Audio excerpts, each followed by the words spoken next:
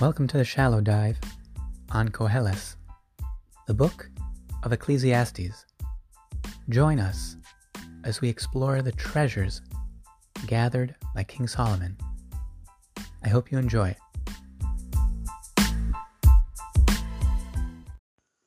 Let's take a look. Perek Yud, Pasuk Tes, chapter 10, verse 9. Masia avonim ye'otze bahem. One who hews stones from the quarry shall be saddened through them or by them.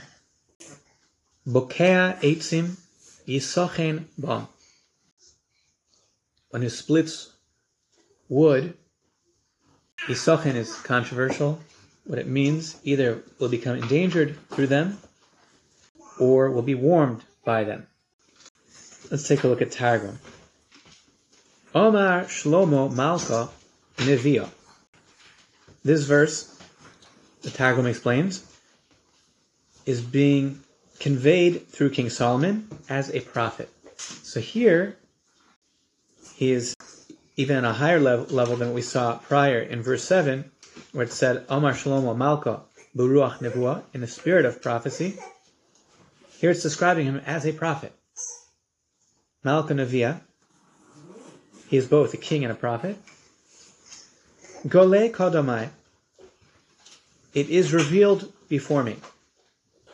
King Solomon, looking prophetically, Di Menashe bar Chizkiyahu, Menashe, one of the most notorious kings of Judah, the son of Chizkiyahu, who was righteous, Osid Lemecha, will in the future sin, become guilty. Ulemizgad L'Talmayo, De'avnin, and worship idols of stone. Begin Cain, and on account of that, Ismasa biad Malka de'asur, he will be delivered into the hand of the king of Assyria. V'chaftine bizimamin, and be bound in chains. Al de'avtel mipisgome oraisa, on account of his negation from the words of the Torah, of enlightenment. Dechesivin, that were written, beluche avnin min ikorehun, written on tablets of stone originally, from their source. Begin Cain, itztar bahon, and therefore will suffer for them. Very interesting vision King Solomon has of his descendant, a wicked descendant, worshipping idols of stone. He was a king. Menashe was a king. And the worship of idols of stone is a particular affront in that it is the rejection of the tablets of stone, the divine will communicated through the tablets of stone, and this will be a source of suffering for him. According to our tradition, Menashe actually did do teshuvah, did repent, return, in spite of his terrible deeds of wickedness. Unfortunately, Chizkiyahu HaMelech, according to the Targum, did not have a lot of nachas from his children, at least not the immediate children. Going further down in his descendants, we can anticipate some nachas, but not his actual children. The first one, although Chizkiyahu was righteous, the first one, Menashe, was a disaster of a king. And then we have apparently his brother, v'Rav Shakeh achoi. Now this is a Chiddush novel. It's not explicit, to the best of my knowledge.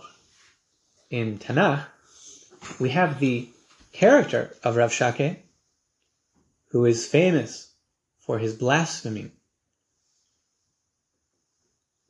as a member of the Assyrian assault against the kingdom of Judah,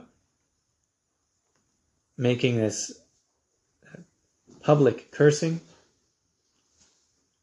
that is followed up by the appropriate rending of the garment to those who hear this blasphemy.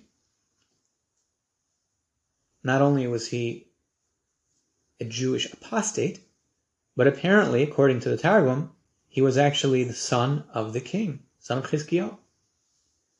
So we have two wicked brothers, Menashe, the king, and his brother, the apostate, Rav Shakeh. Not a very pleasant vision for King Solomon to behold about his descendants. Asid lemizgad l'talmayo. In the future, he will bow down and worship idols, decasing of wood. Ulemishbak, pisgame oraisa, and to forsake the words of the Torah. Going to become an apostate. De'isyavan barona kesi, deshite. So parallel to his brother, who worshipped stone, that if you look at the height of the utility of stone, it was the substrate on which the will of God was transmitted through the tablets of stone. Similarly, wood, in its most lofty utility, wood was the element used to house the tablets. The holy ark that housed the testimony, the divine communication with humanity through the revelation at Sinai, that ark created from Atzei Shittim, acacia wood, unfortunately, due to the wicked choices of Rav Shakeh, he worshipped wood. Wooden idols. Another terrible rejection and full apostasy. Begin Cain on account of this, Asid li'itokda benura. In the future, he will burn in fire. Al yad malocha d'Adonai, by the hand of the angel of God. So we find these two brothers, descendants of King Solomon, both alluded to in this verse. I would say, according to the Pshat rendering of the verse, the simple, straightforward interpretation, as I mentioned, the word Yisachen, bam, is debated what it means at the simple sense. Is it used Yisachen as a sense of a source of warmth or an endangering? Clearly, the way Targum is understanding the simple interpretation would be endangering. Just like the one who used the stones will be saddened by them, so too the one chopping the wood will be endangered through them. There's a direct parallel here, describing the one who is worshipping idols of stone or worshipping idols of wood. Both are going to suffer, both Menashe and Rav Shakeh. The context of this verse is really a continuity of what Targum is explaining, the future tragic fall of the Jewish people.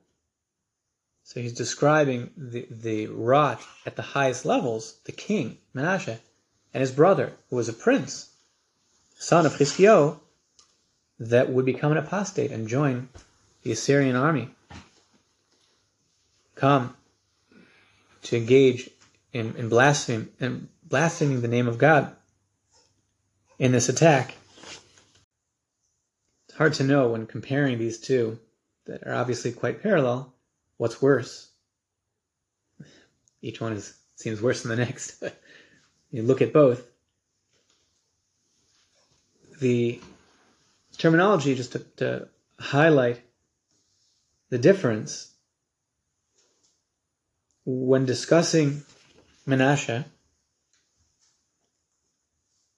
Targum adds a word that is a little bit different, just to point it out.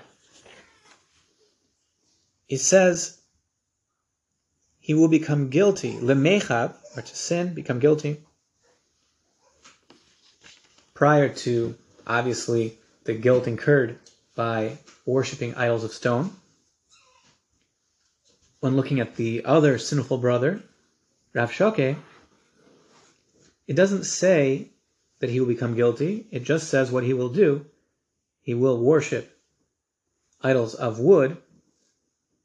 Both are, to a great degree, by engaging in idolatry, the most obvious example, rejecting the Torah. But there's a subtle difference between those as well. By Menashe it says, De'avtel is Gamei Oraisa. He negates from the words of the Torah. So although he is engaging in idolatry just like his brother, the king of Judea is still identifying as a Jew. Although he's not acting like a Jew, he's still the king of the Jews, if you will, and he is negating from the Torah. Whereas Rav Shoke has totally abandoned that identity, and Lemishbak is Gamei Oraisa, he has forsaken the words of the Torah. He is identifying entirely as an Assyrian. He's an apostate. He's not just a sinful Jew, he has handed in his identity as a Jew and exchanged it for another nation. So that it's not that he's being mavatal, negating from the Torah, he is totally rejecting and forsaking the Torah. I would say that the two diukim, these two subtle differences, fit together. The description of Menashe as being guilty, being sinful, go hand in hand with his retention of his Jewish identity. The very fact that he is still a Jew means that yes, he's engaging in idolatry, but as a Jew. His background and default is as one who recognizes idolatry as sinful, fundamentally at odds with his behavior. Whereas Rav Shoke, who has, if you look at the title itself, the great rejecter, the one who is shovek, who is forsaken, lemishbak, he's forsaken his entire identity as a Jew. He's not sinning. He's just being a good idolatrous Assyrian. There's no tension within his persona. He's given it all up. He's not Jewish anymore. Now, of course, he might actually halachically be Jewish. I'm not taking that away from him, but in terms of how he is relating to that, he's not struggling with it at all. And on the face of it, he has rejected that identity entirely as an apostate, embracing Assyria entirely. Whereas Menashe, as evil as he was still Jewish. So he was sinning within this sinful behavior, not just doing what Assyrians do, which is idolatry. How would you characterize the other man who just rejected his identity? Rav Shoke, his brother. His brother. Then how would we say about his wickedness or sin? It's not really a sin against, it's not a Jew sinning against the Torah, but it's, I don't know, what would be the word that would describe his sin or his error? Apostasy. Apostasy, okay.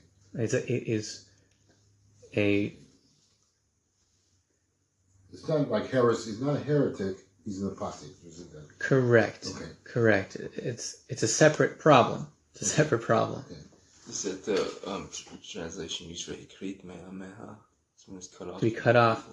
Well, that's speaking about the spiritual punishment of kares, which actually is entailed by idolatry. Both are engaging in idolatry. So, kares is a consequence of idolatry.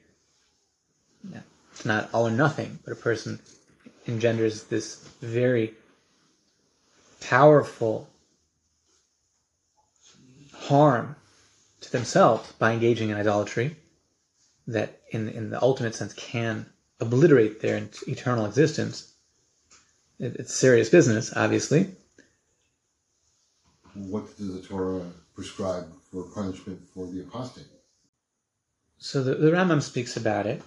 Let's take a look. Mishomid is the term, actually, for an apostate. Mishomid. We look in the laws of Tshuva.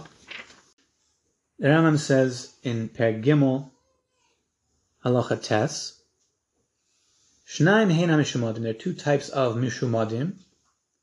A mishumad la'avera achas, one who is a mishumad for one sin, v'mishumad l'chol tarkula, and one who is a mishumad for the entire Torah. A mishumad la'avera achas, zesh hichzik atzmo lasus osaver bezodun nisparasim ba. V'horgel afilu haisa min hakalas.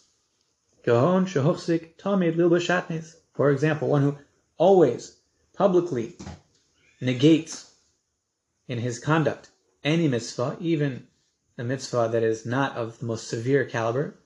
So if he always wears shatnez, for example, it's prohibited garments of wool and linen, or lakif peah, or he regularly cuts off his peas, the corners of his beard or of his head, or the hairs growing by the temple area.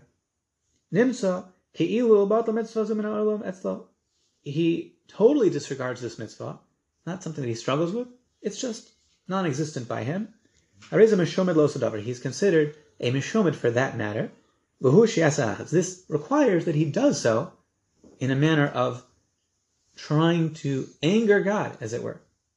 This is an act of rebellion. One who is a mishomid for the entire Torah, one who goes to the religions of the nations, Bishash goes in Shema, even under duress. So if he is exchanging his connection to the Torah, to the Jewish people, it's okay. He's joining up. He wants to be with the winners. They're in ascendancy. So that's it. Vidbak behen, he wants to stick with them.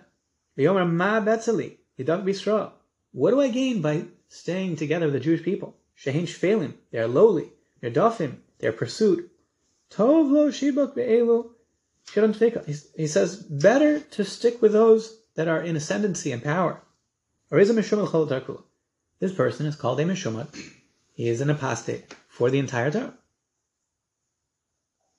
So regardless of his personal beliefs, by presenting himself as a newly minted member of the dominating nation, whatever that might be, he says, okay, now I'm a Viking. In the right century, that might have been a good thing.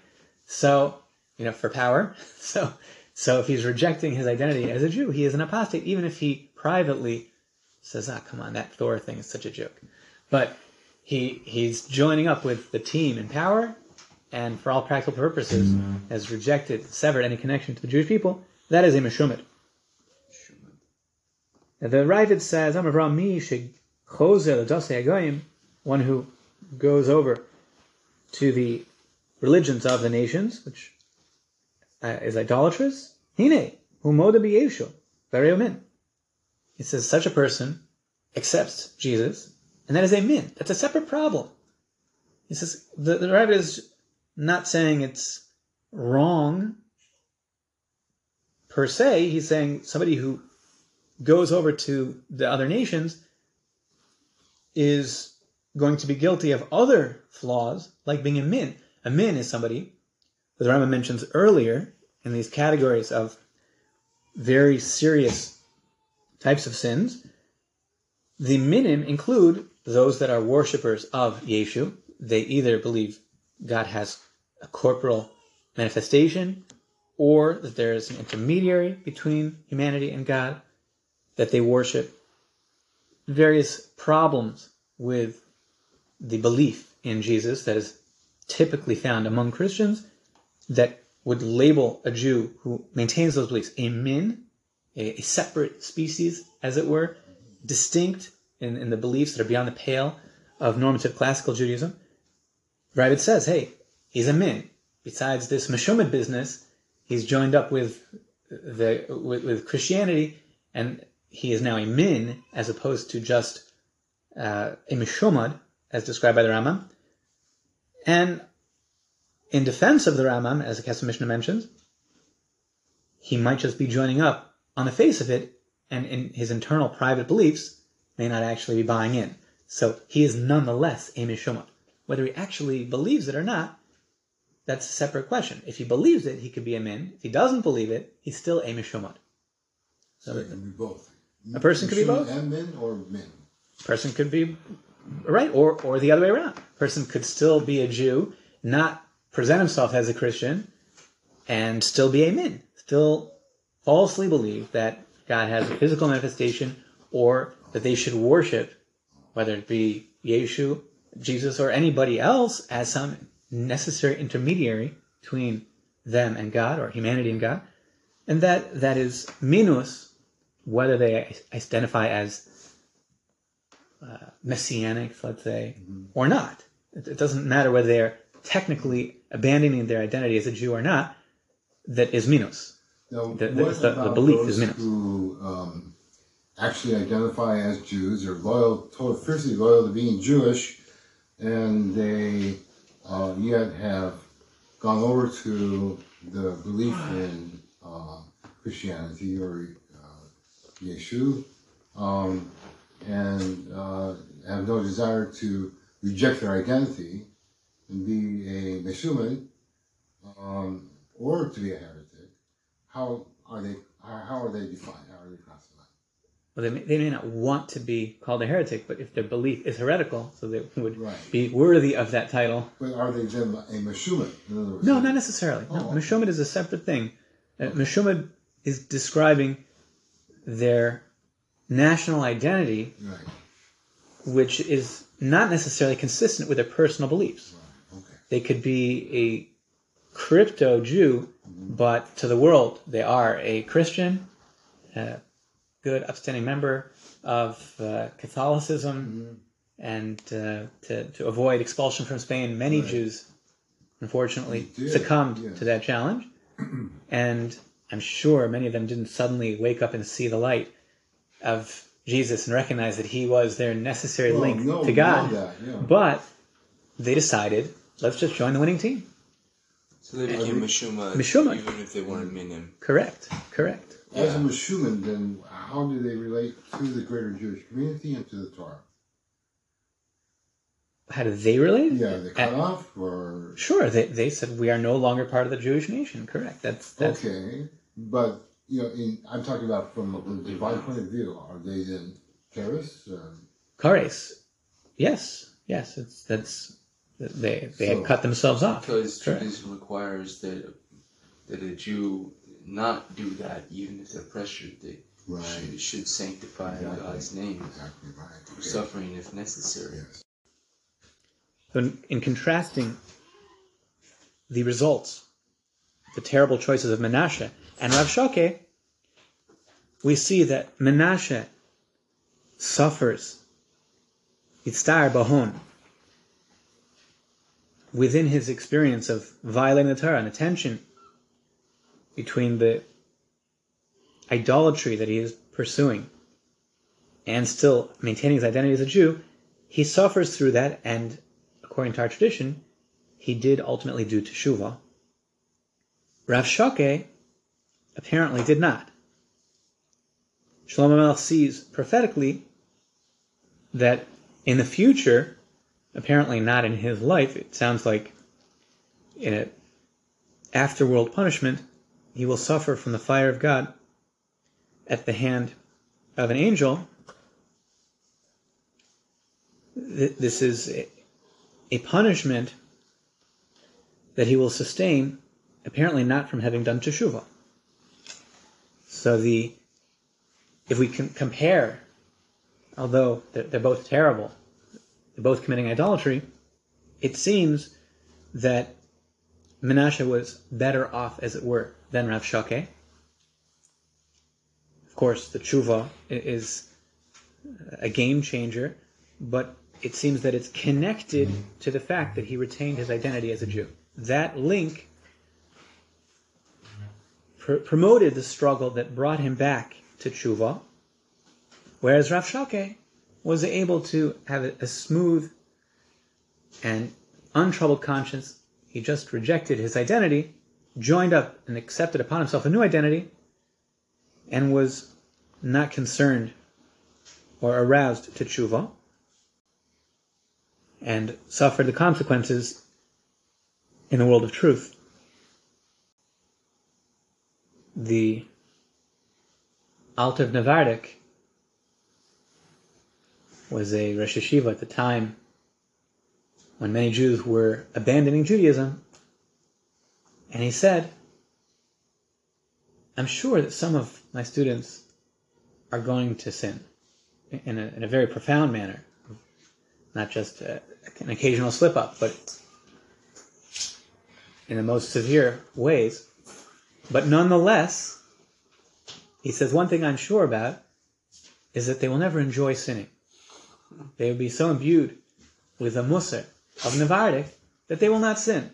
They will not enjoy the sin. They will sin but not enjoy the sin. They will still have this tension that will be a lifesaver, if you will, or a connection to be able to be reeled back, even though he anticipated the currents of the time were so strong that many would fail, but not in a manner that would be with full abandon and with ease of conscience. They would always feel held back, inhibited, not enjoy the sin. And that is, in of itself, a great benefit of the Musar that he gave. We see over here that Menashe, for all his sinfulness, did do teshuvah, and Rav Shakeh just let it go and never return. Let's take a look at Rashi. Masia avonim ye'otze bohem. Masia avonim imachat tzavasam beharim. One who queries stones from their attachment to the mountains, misyaga bohem, will be worn out through them. Ye'otzev will be saddened. Loshen yigia means exhausted. It will be exhausted through them. Kamo, similar to Be'etzvon tachleno, in sadness you shall eat them, but meaning through exhaustion, through exertion. Kilomar, meaning to say, Kol Adam, afi malachto etzvon. Each person, in accordance with his occupation, is his exhaustion. Af osera, lefi shel sayikta. In accordance with a person's sinfulness, they will harvest the bitterness of those activities. So in a very neutral sense, a person who is working at the quarry will suffer the challenges, the occupational hazards of such an individual. One who engages in sin will suffer the fallout as well. Yisochen bom, yischamim bom. Rashi learns will be warmed by them. Kamo si lo sochenes. Like the description of Avishag, that she warmed King David in his old age. So the one who chops wood will be warmed by them. Afa osi betera of mitzvahs. This is presented as a contrast to the one who toils in the quarry and will suffer the occupational hazards therein. The one who chops wood will reap the benefits of the warmth from the utility of that wood as fuel. Afa osi betera mitzvahs sofo lehanos mehem. one who toils and struggles in Torah and mitzvos will in the end benefit from them. There's a contrast of one who toils and exerts himself in sin versus a person who toils and exerts himself in Torah and mitzvos. And that is the contrast presented by the first part and second part of the verse according to Rashi and according to our sages. Rashi is following our sages in this interpretation of Yisachen, meaning will be warmed through them. A person will get the results, the fruits of what they toil in. Both sides are toiling. There's toiling for good and toiling for evil, and the person will reap what they sow. The Ibn Ezra quotes this interpretation, disagrees with it. This word, Yisachen, does it mean to be warmed or to be endangered? Let's see the Ibn Ezra. Masiyah. Most of the commentaries explain Yisachen bam, Yischamen bam, that this word Yisachen means to be warmed. One who chops wood will be warmed by the fire through them. Like the verse that Rashi quotes, Avishag warmed King David.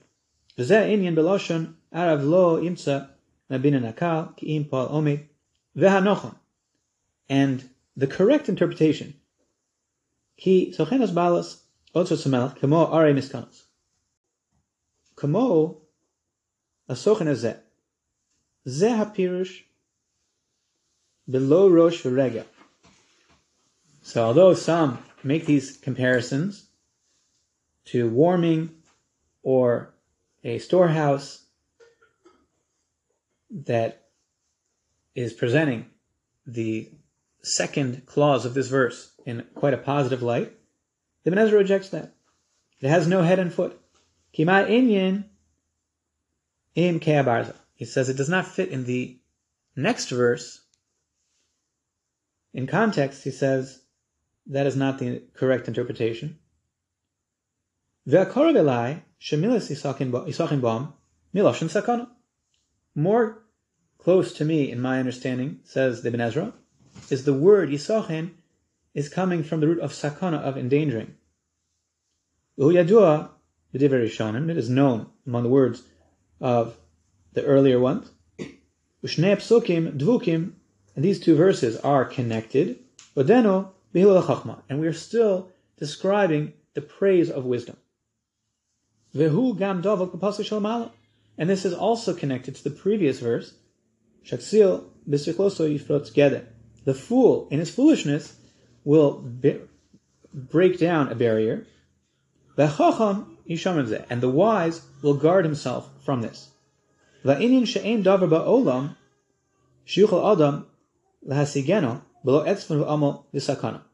what is the idea that King Solomon is presenting? Is there's nothing in the world that a person can achieve without toil, weariness, challenge, and even endangerment. Afilu avonim, even stones, sheber shosadam, they're in his domain. Mi shirtze yikachosam, whoever wants can come and take the stones. Not a big struggle, in theory. Ya'atzev b'hasiyam, el mokum shirtze. He will struggle to transport them to where he wants. It's not going to happen without some friction, without some challenge, some hardship. He's going to have to struggle to accomplish his goal, even though it's not opposing him, the stones aren't working against him. Nonetheless, it's a struggle. That's the nature of any accomplishment. Similarly, the trees of the forest. Somebody wants to chop down, to harvest timber from the forest. He will struggle and toil and become wearied and at sometimes even endangered. These are types of harvesting that would be, in theory, the most docile It's not like he's trying to catch lions or something. The danger and struggle is present even in quarrying stones and harvesting trees. There's no accomplishment, says Ibn Ezra, that doesn't entail struggle. Let's see how the Sforno explains it. Masiya avonim, ukmu kain yukla masiya avonim amokim bilti hagon, she'atze vikasha behem hu atzmo. So the Sforno explains that one who is transporting stones to a place that is not appropriate will be wearied and stumble through them himself. Meaning that the Sforno is explaining this is a follow-up of what we said before, that the one who breaks down the barrier will be bit by the snake, or one who digs a pit will stumble and fall within it. So too, one who brings these stones to a place that is not the right place, appropriate place, will himself stumble on these stones. That's the way the Sforno explains it.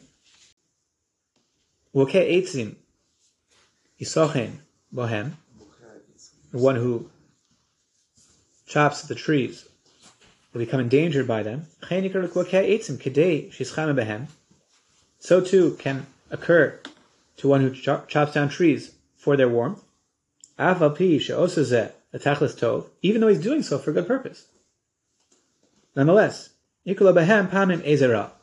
can be collateral damage. Sometimes there is harm that can come from the harvesting of these trees, and then he can experience the harm. So he's trying to do something good even. Not only if he's doing something with negligence, even if he's trying to do something good, there are risks involved, and he can cause harm to himself or others, even if he's correct that benefit can come forth from using these trees that he's harvesting for their warmth. So let's give an example, working with this idea that even trying to do something positive, like the Sforno says, it doesn't have to be that he's being negligent, putting the stones in an unsafe way. He's doing something good. He's harvesting the wood. He's got a good plan, but there's a potential for fallout. He needs to be aware of that. He needs to understand that there can be negative consequences that he should be trying to avoid, even when trying to accomplish a positive goal.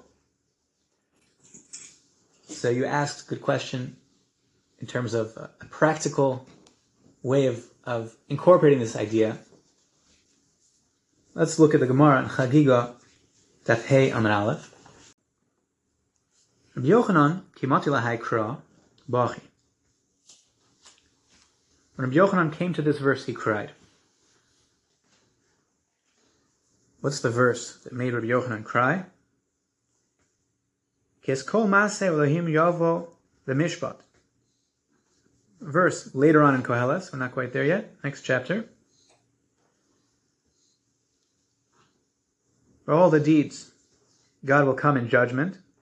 Kol ne'alam, on any matter, and every matter that is hidden, im tov ve'im ra, whether good or evil. So Rabbi Yochanan cried. Continues the Gemara, Eved, Shirabo, Shokilo, Shogos Kazdonos. The slave whose master weighs out for him, engages in judgment for unintentional sins, like intentional sins, Takana Yeshlo, is there any possible redemption? This verse seems to equate intentional and unintentional sins. There will be judgment for both, in one breath, as it were.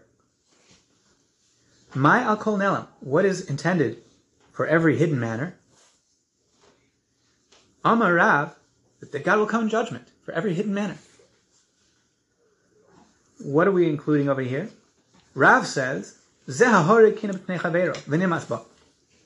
Rav says, if one kills a louse in the presence of his friend, and the friend is repulsed by this sight, This is something that will be a cause of judgment for a hidden matter. A hidden matter. The person was trying to kill a louse. That's not necessarily a bad thing. The louse is a parasite. He's not interested in being the host anymore. So he wants to kill the louse. Can't really fault him for that. But he did so, and he squashed it in the presence of his friend. His friend felt revulsion at this sight. He will be judged for that. Shmuel says, what is the example that Shmuel brings? Al kol nalam, on every hidden matter. This includes one who spits in front of his friend and causes his friend revulsion. He has some phlegm. What's he supposed to do with it? Well, he should spit it out. But he should do so in a manner that does not cause his friend to feel repulsion. And this is a practical application of the maxims we were just reading? I would suggest that it is. Okay. Yeah, I just wanted to make sure I'm following. That although each act directly is reasonable, it's not unreasonable for the fellow to kill the louse. It's not unreasonable for him to remove the phlegm that he's coughed up from his mouth.